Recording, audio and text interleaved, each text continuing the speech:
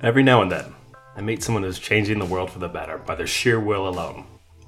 Whether they're authors, activists, or adventurous, these people are blazing a path with their deep enthusiasm and allowing the world to follow. Their passion is strong, and my passion is to tell their stories. I am Brian Platt, and this is Passion Project. So I'm here with Ben Stone, the executive director and the founder of the Phoenix Conservancy. How's it going, Ben? How are you? I'm doing very well, Brian. I'm doing really well. Nice, man. I appreciate you connecting. I know it wasn't easy with my schedule and everything, so I appreciate Absolutely. it. Yeah, no, I appreciate you taking the time.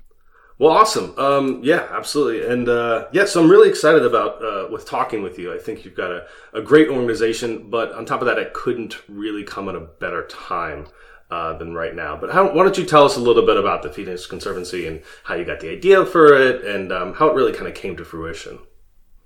Yeah, so we were actually, I did a lot of research when I was going through college. My study was mainly focused on ecology and evolutionary biology, and so I was able to join some research programs working with wolves and bears and a lot of different organisms. And it was something that I noticed while I was doing research, that there seemed to be this disparity between the people who are doing the scientific research about restoration and habitat types and things like that, and the people who are actually living there, the community members, the ranchers, the farmers.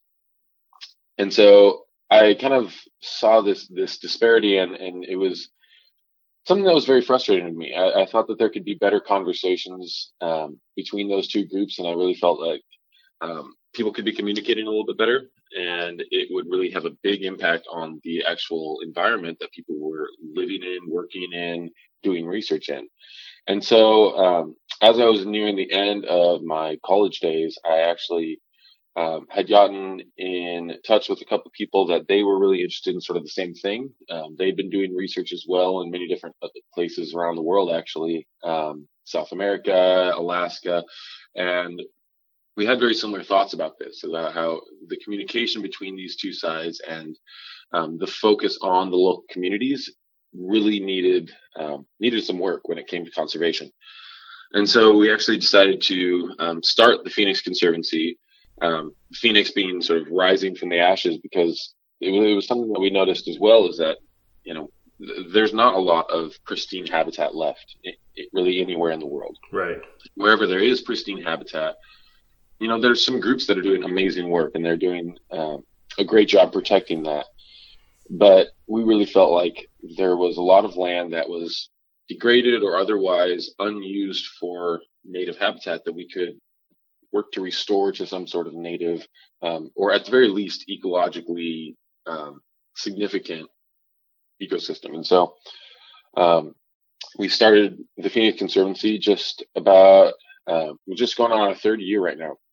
So it was in January 2 years ago that we received our 501c3 from the IRS and started this whole process of really trying to work with local communities, to restore these endangered ecosystems globally, both for the communities that really depend on them and the conservation of biodiversity. So it's been quite a journey.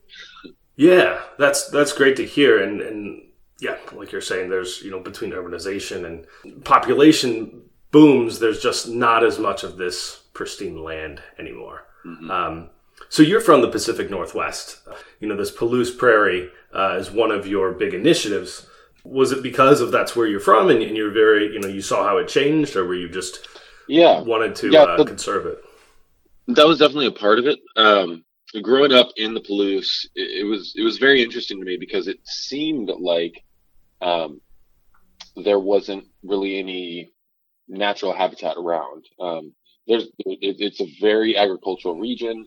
There's a lot of wheat, chickpea, and soy and production through that region, and so you don't really see a lot of the actual native prairie there. And so I grew up there. I lived my entire life there, and that was something that I didn't really understand what Palouse Prairie was until I was late into college. And so right.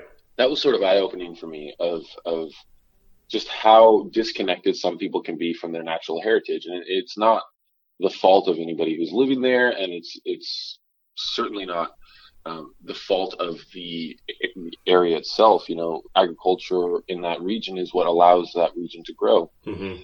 But the conversation around what natural areas are both important for the humans that are living there and the animals as well, and plants as well. And so, you know, preserving that biodiversity and really encouraging that biodiversity in some of these areas that people just aren't connected to it. They aren't connected to that natural heritage. And so that was something that was very eye-opening for me. And so being in that region, being in that community, and it is a very tight-knit community, it was an opportunity for us to really start this conversation. And, you know, I got to be honest, I was a little nervous to start the Phoenix Conservancy in that area. You know, there's really not a lot left.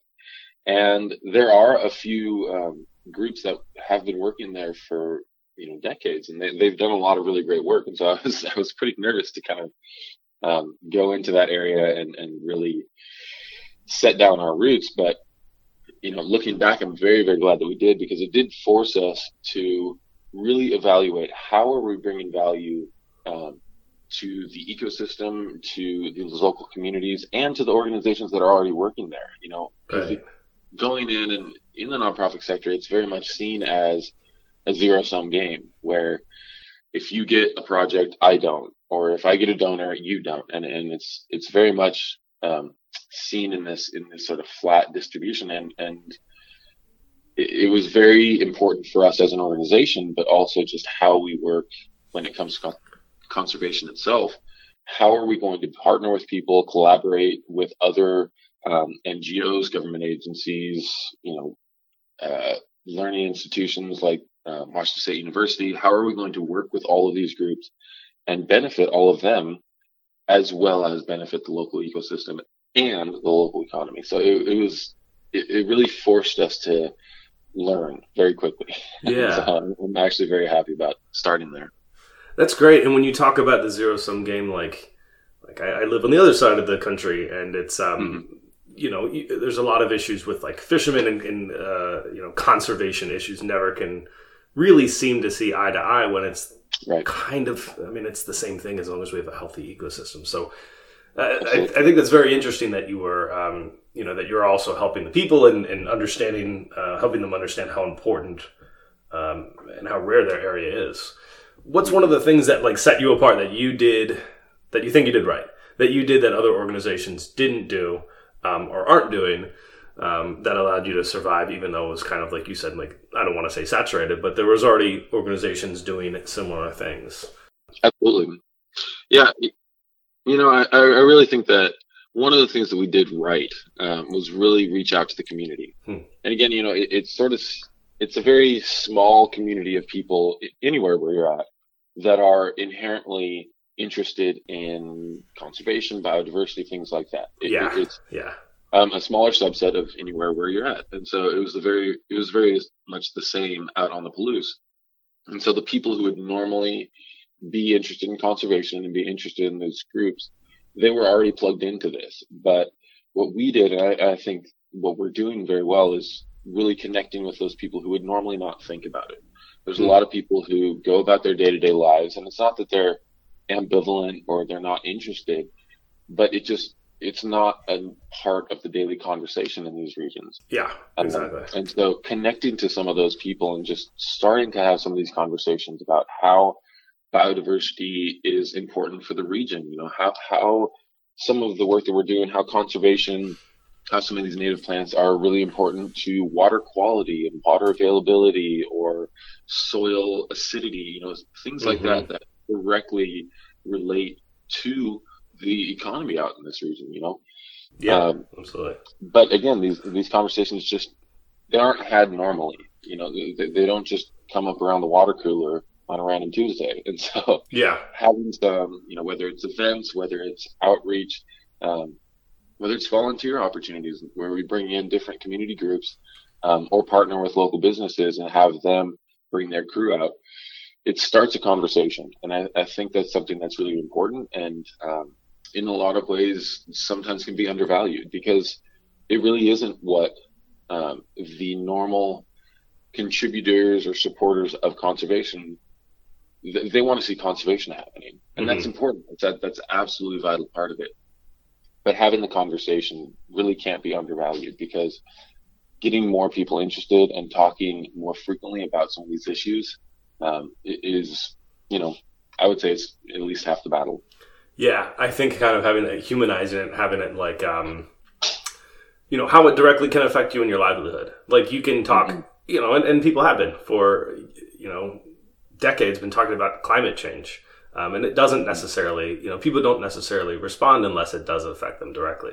But when you say, hey, we're talking about soil acidity in your area, we're talking about natural pollinators, bees and insects, or, their numbers are declining, or all this stuff that can affect them and their livelihood, people are much more likely to pay attention.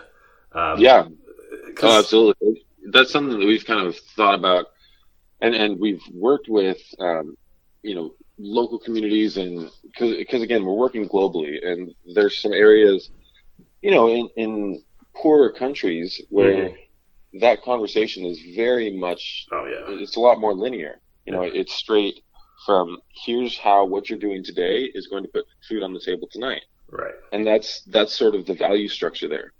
And there's nothing wrong with that. But if you go in and say, I'm taking away your ability to put food on the table tonight, trust me, it's because biodiversity is important, that's just not a viable option. So having those conversations and saying, here's how I can still fulfill your goals of putting food on the table tonight, and in the next month how you're going to feed your family, that's the important step that needs to be taken, of here's how you can do that and fulfill your same goals, but also protect the planet, protect biodiversity, impact climate change. And in some places, in South America or Africa, these conversations are a lot easier to have.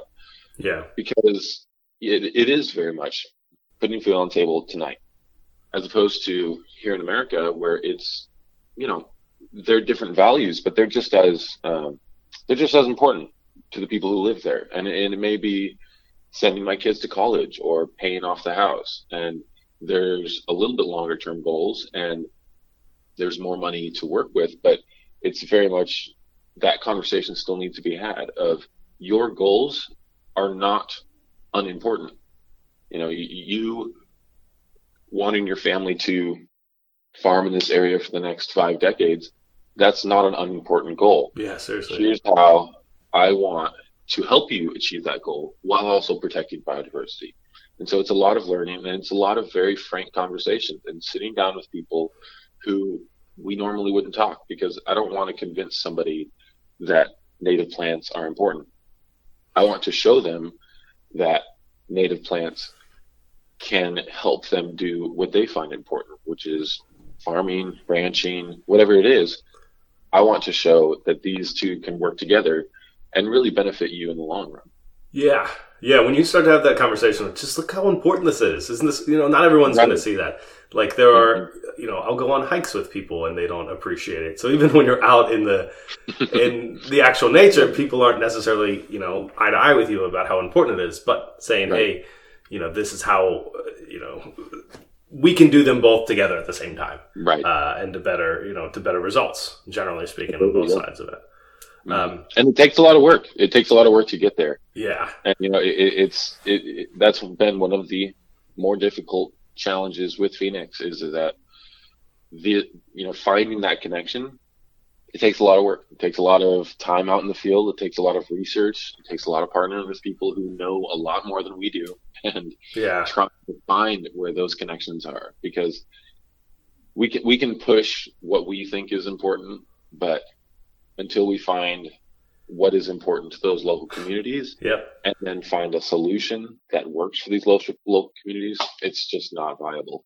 Do you have an example of a time that's happened, that you found an issue and said, well, we've got a solution right here that could benefit both parties?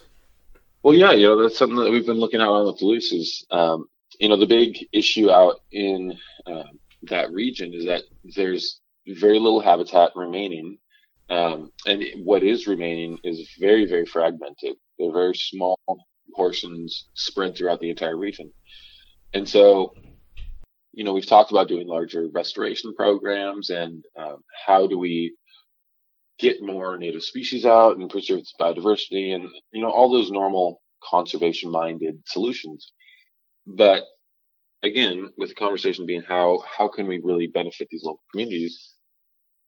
It was a lot of work to try and figure out what actually matters to this region, what's important, and how can restoration, conservation, and the overall goal of biodiversity, how can that also benefit that community? And that's your home too.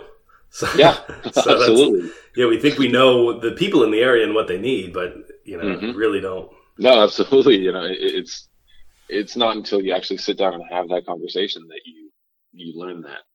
And so we did a lot of work, and it took a long time. When we founded Phoenix, we didn't start any single projects for several months, and that wasn't because there weren't projects to start.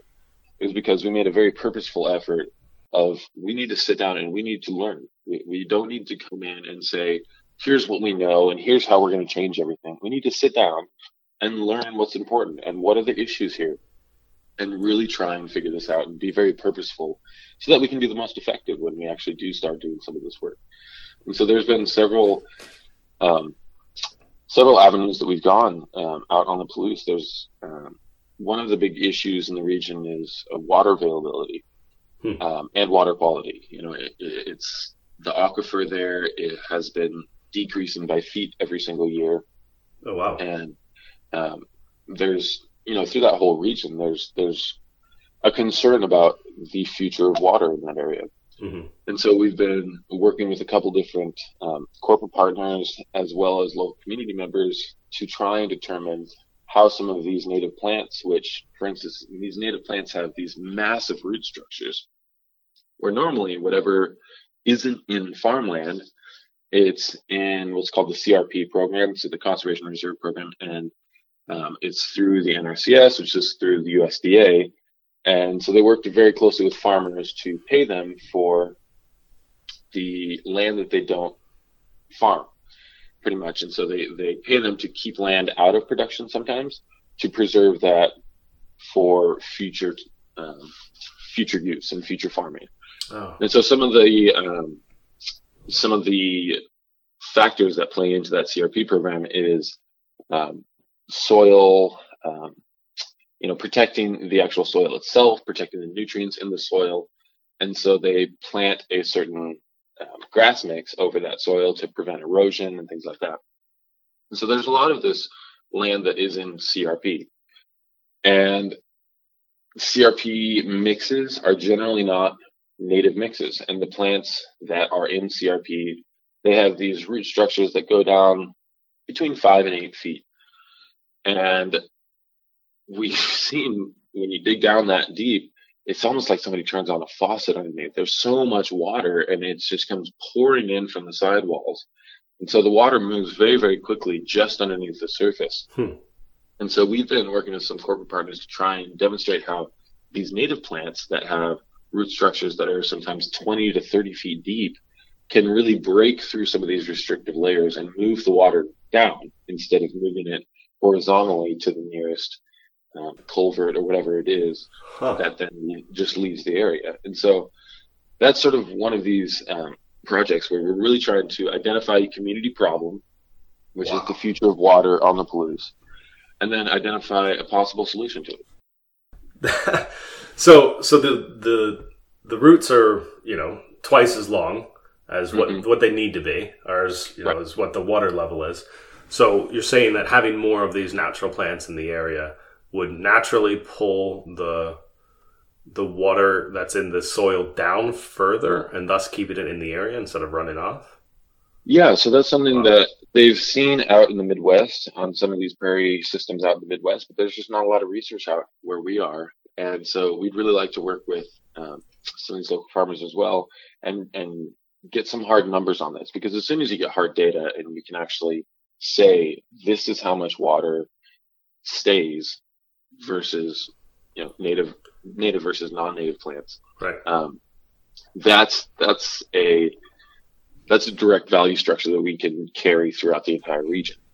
Wow. But that's sort of that's the difficult part, is it takes work, and it takes a lot of time, and it takes a lot of research, and it takes a lot of money to get some of these find some of these solutions that are very important. But if we can really if we can make that claim, and if we can back it up, in a local community like the Palouse, that's something that has direct value to everybody who lives there.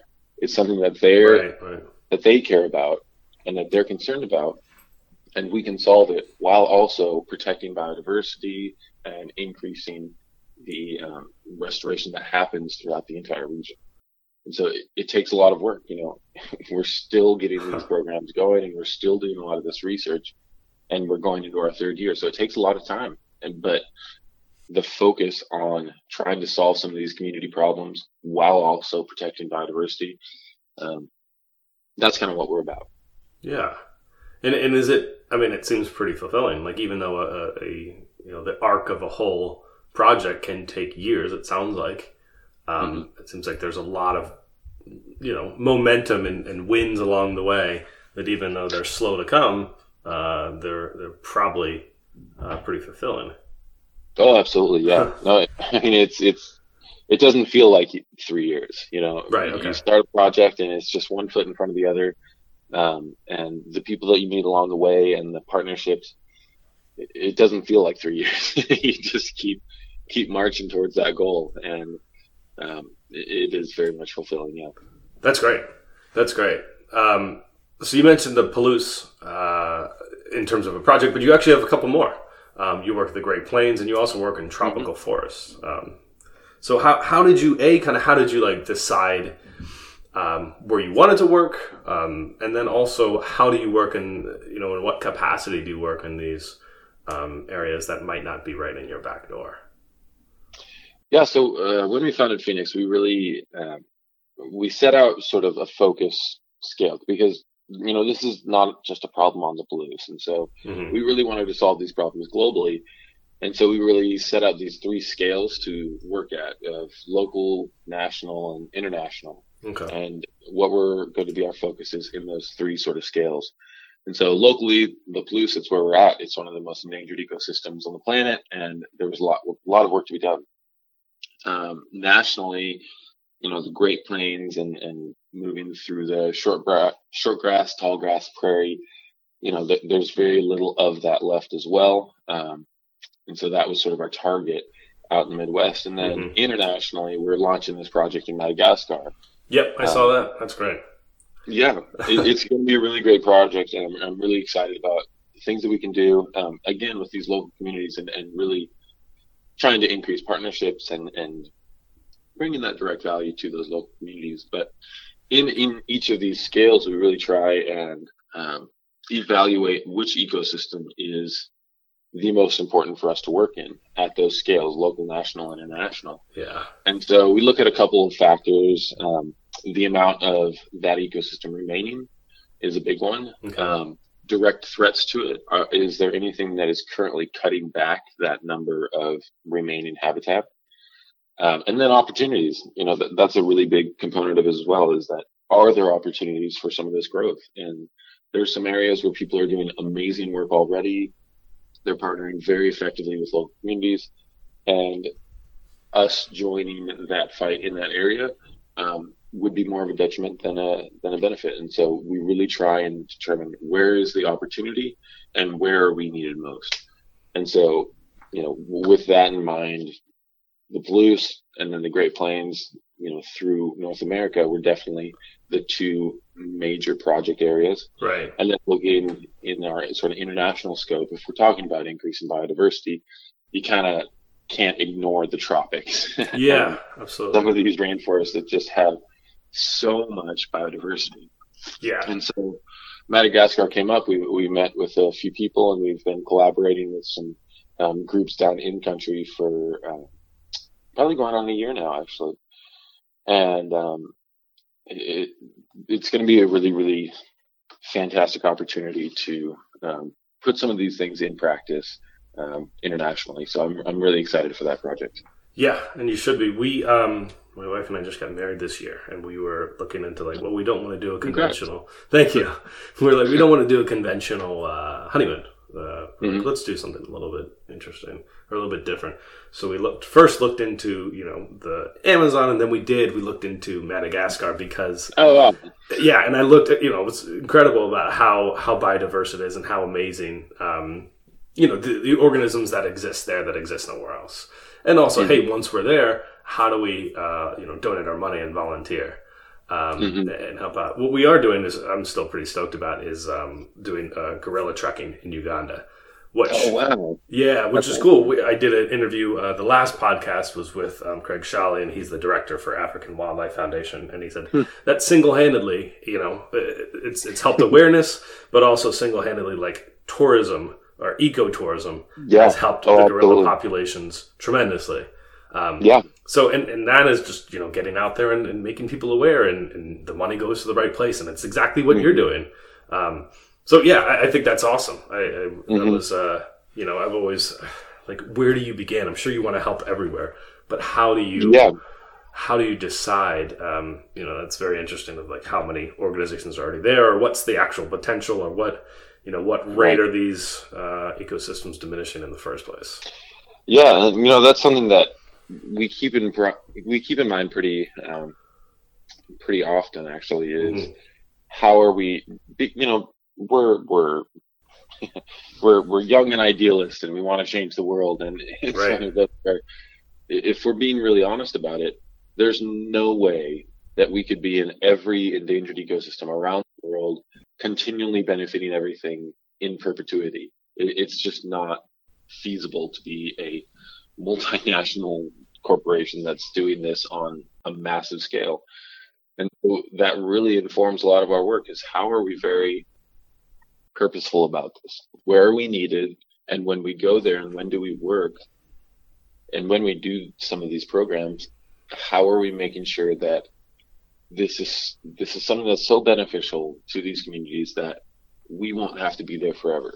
Because as soon as you start a program that brings benefit to the area, it doesn't become, you should do this because it's good for biodiversity. It becomes, you should do this because this is the best way for these local communities to exist in the long term.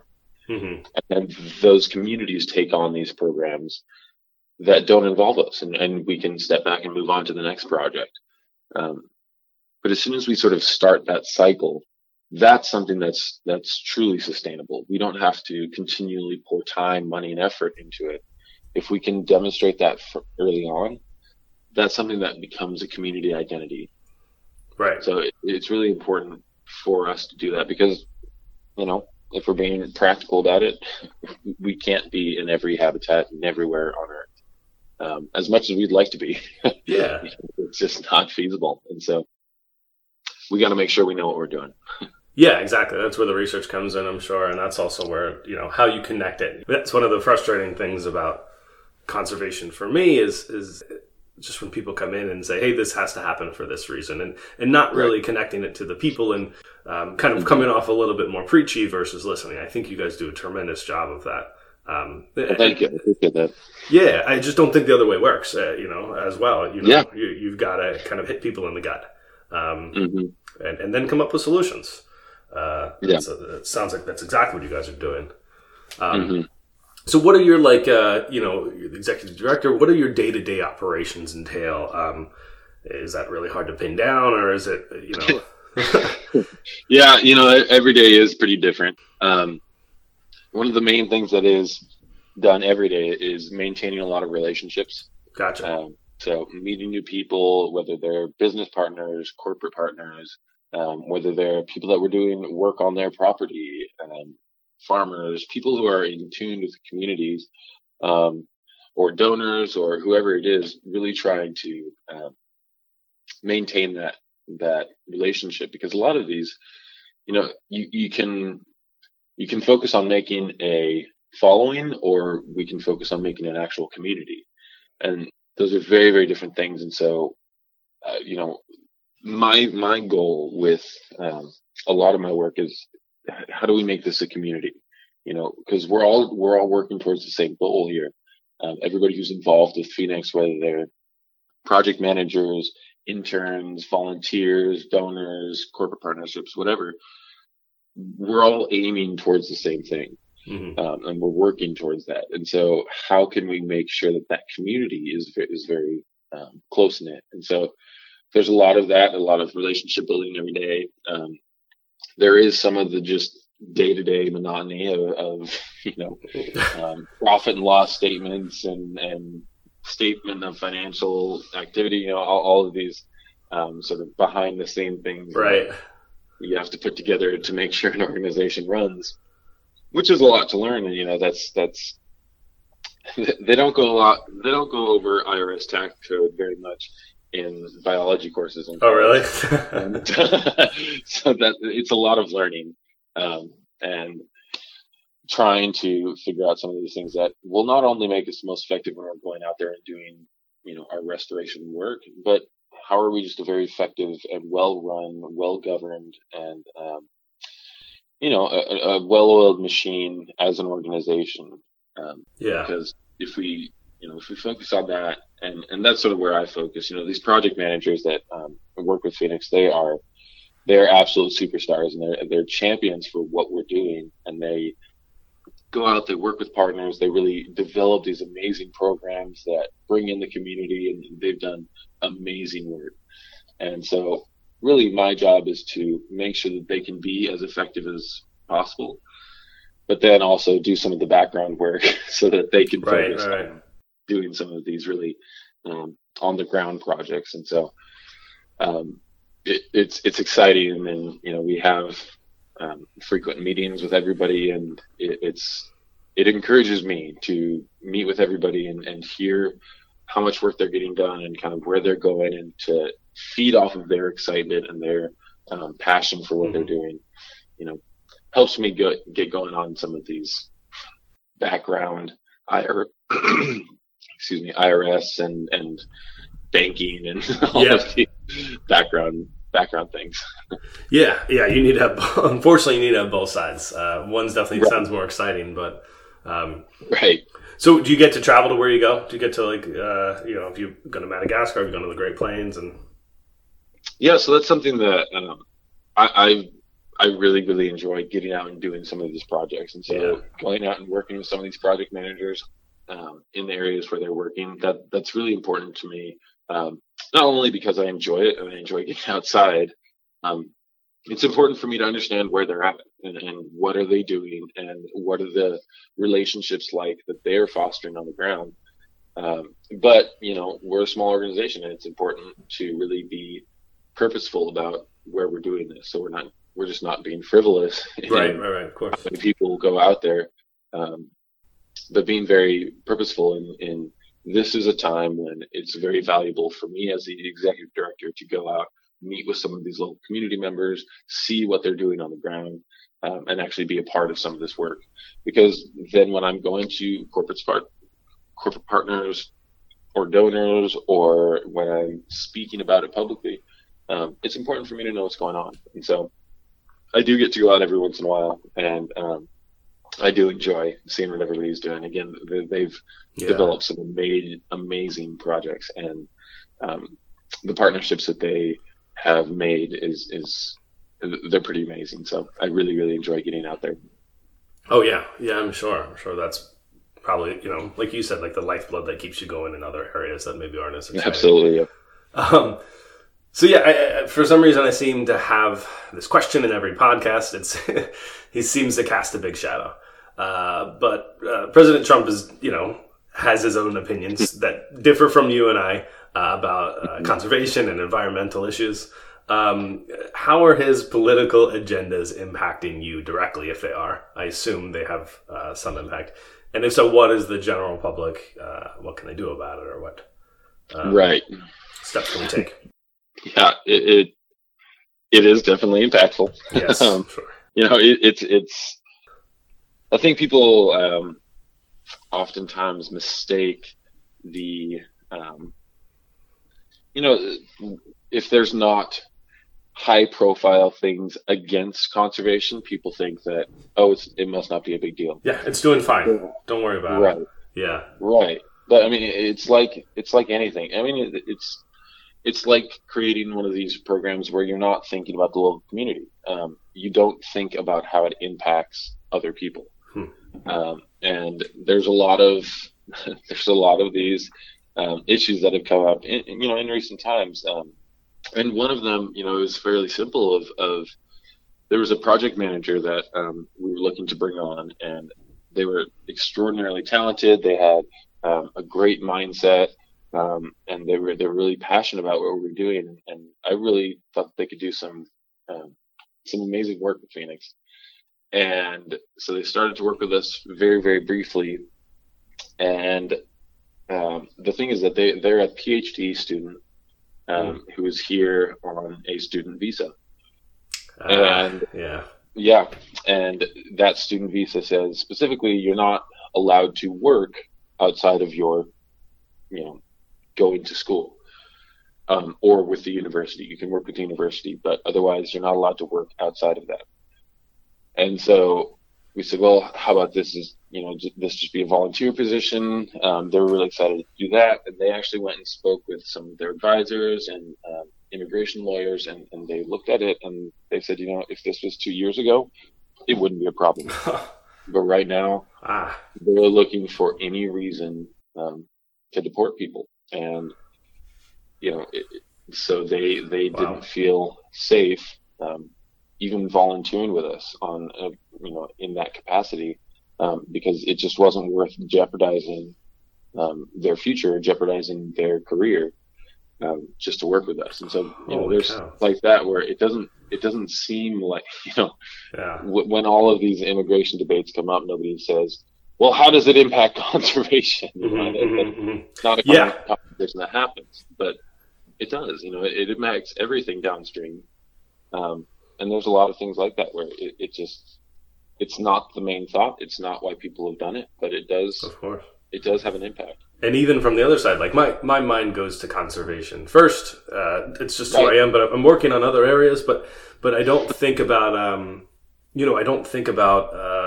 I thought you were going to mention something like a federal land grab or something like that. Or but my mind doesn't go to immigration, because that's.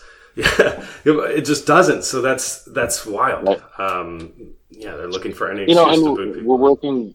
We are working globally, and people who have a global mindset and people who really care about their local communities in a global way, that's who we're really trying to bring on board, and that's who we want working at Phoenix.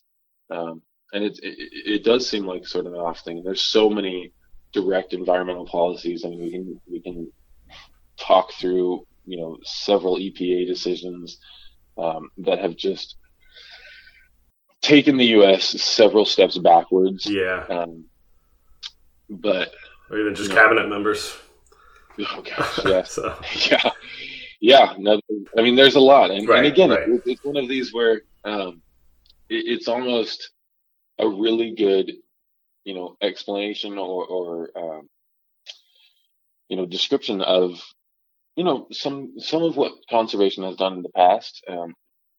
No matter what conservation organization, some of what they've done in the past is very similar to what this administration has done to conservation currently, where if you don't bring up conservation broadly, can do real detriment to local communities if they don't factor in the impact to local communities.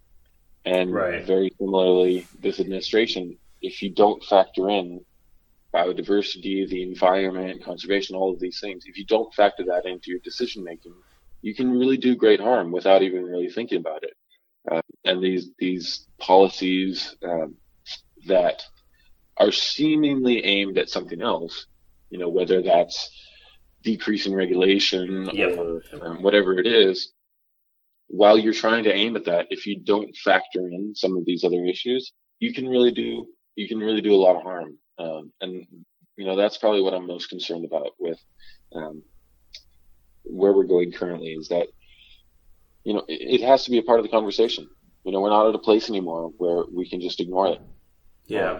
And so it's very important to bring some of these things up, but unfortunately they're not being brought up at a higher level. And so I hope that'll change. Yes. But time will tell. And I think that's something you guys are doing well. I think it's something, there are some people out there that really respond to money, whether it's, on a level that we were just talking about at the federal government, or it's people who need to just focus on how I put food on the plate today. And I think you guys are connecting that. You're bridging that gap a little bit better. So, whether it's locally or even federally, people who understand how important these ecosystems are to your overall profit. And that way you get, you can connect with both people who naturally like it for its the beauty that exists there, and then people who will rely on it for money, for their livelihood, and then those who rely on those people for their, as their constituency in terms of voters. Absolutely, yeah. Yeah, so it seems like you guys have, it seems like you're a really great organization. And, how do people help? How do people help you guys? So there's plenty of ways. I mean, obviously, getting in touch with us and having some of these conversations with us, because we learn a lot. We learn a lot from everybody. We have a lot of events where we actually, it's not specific money-making events, and it's not for a specific project, but it's just to bring the community together around this topic of conservation. Oh, nice. Okay. So people can get in touch with us because it's very important for what we do. We need to know what people think and what their experiences are. And so just getting in touch with us, that's a huge component of it.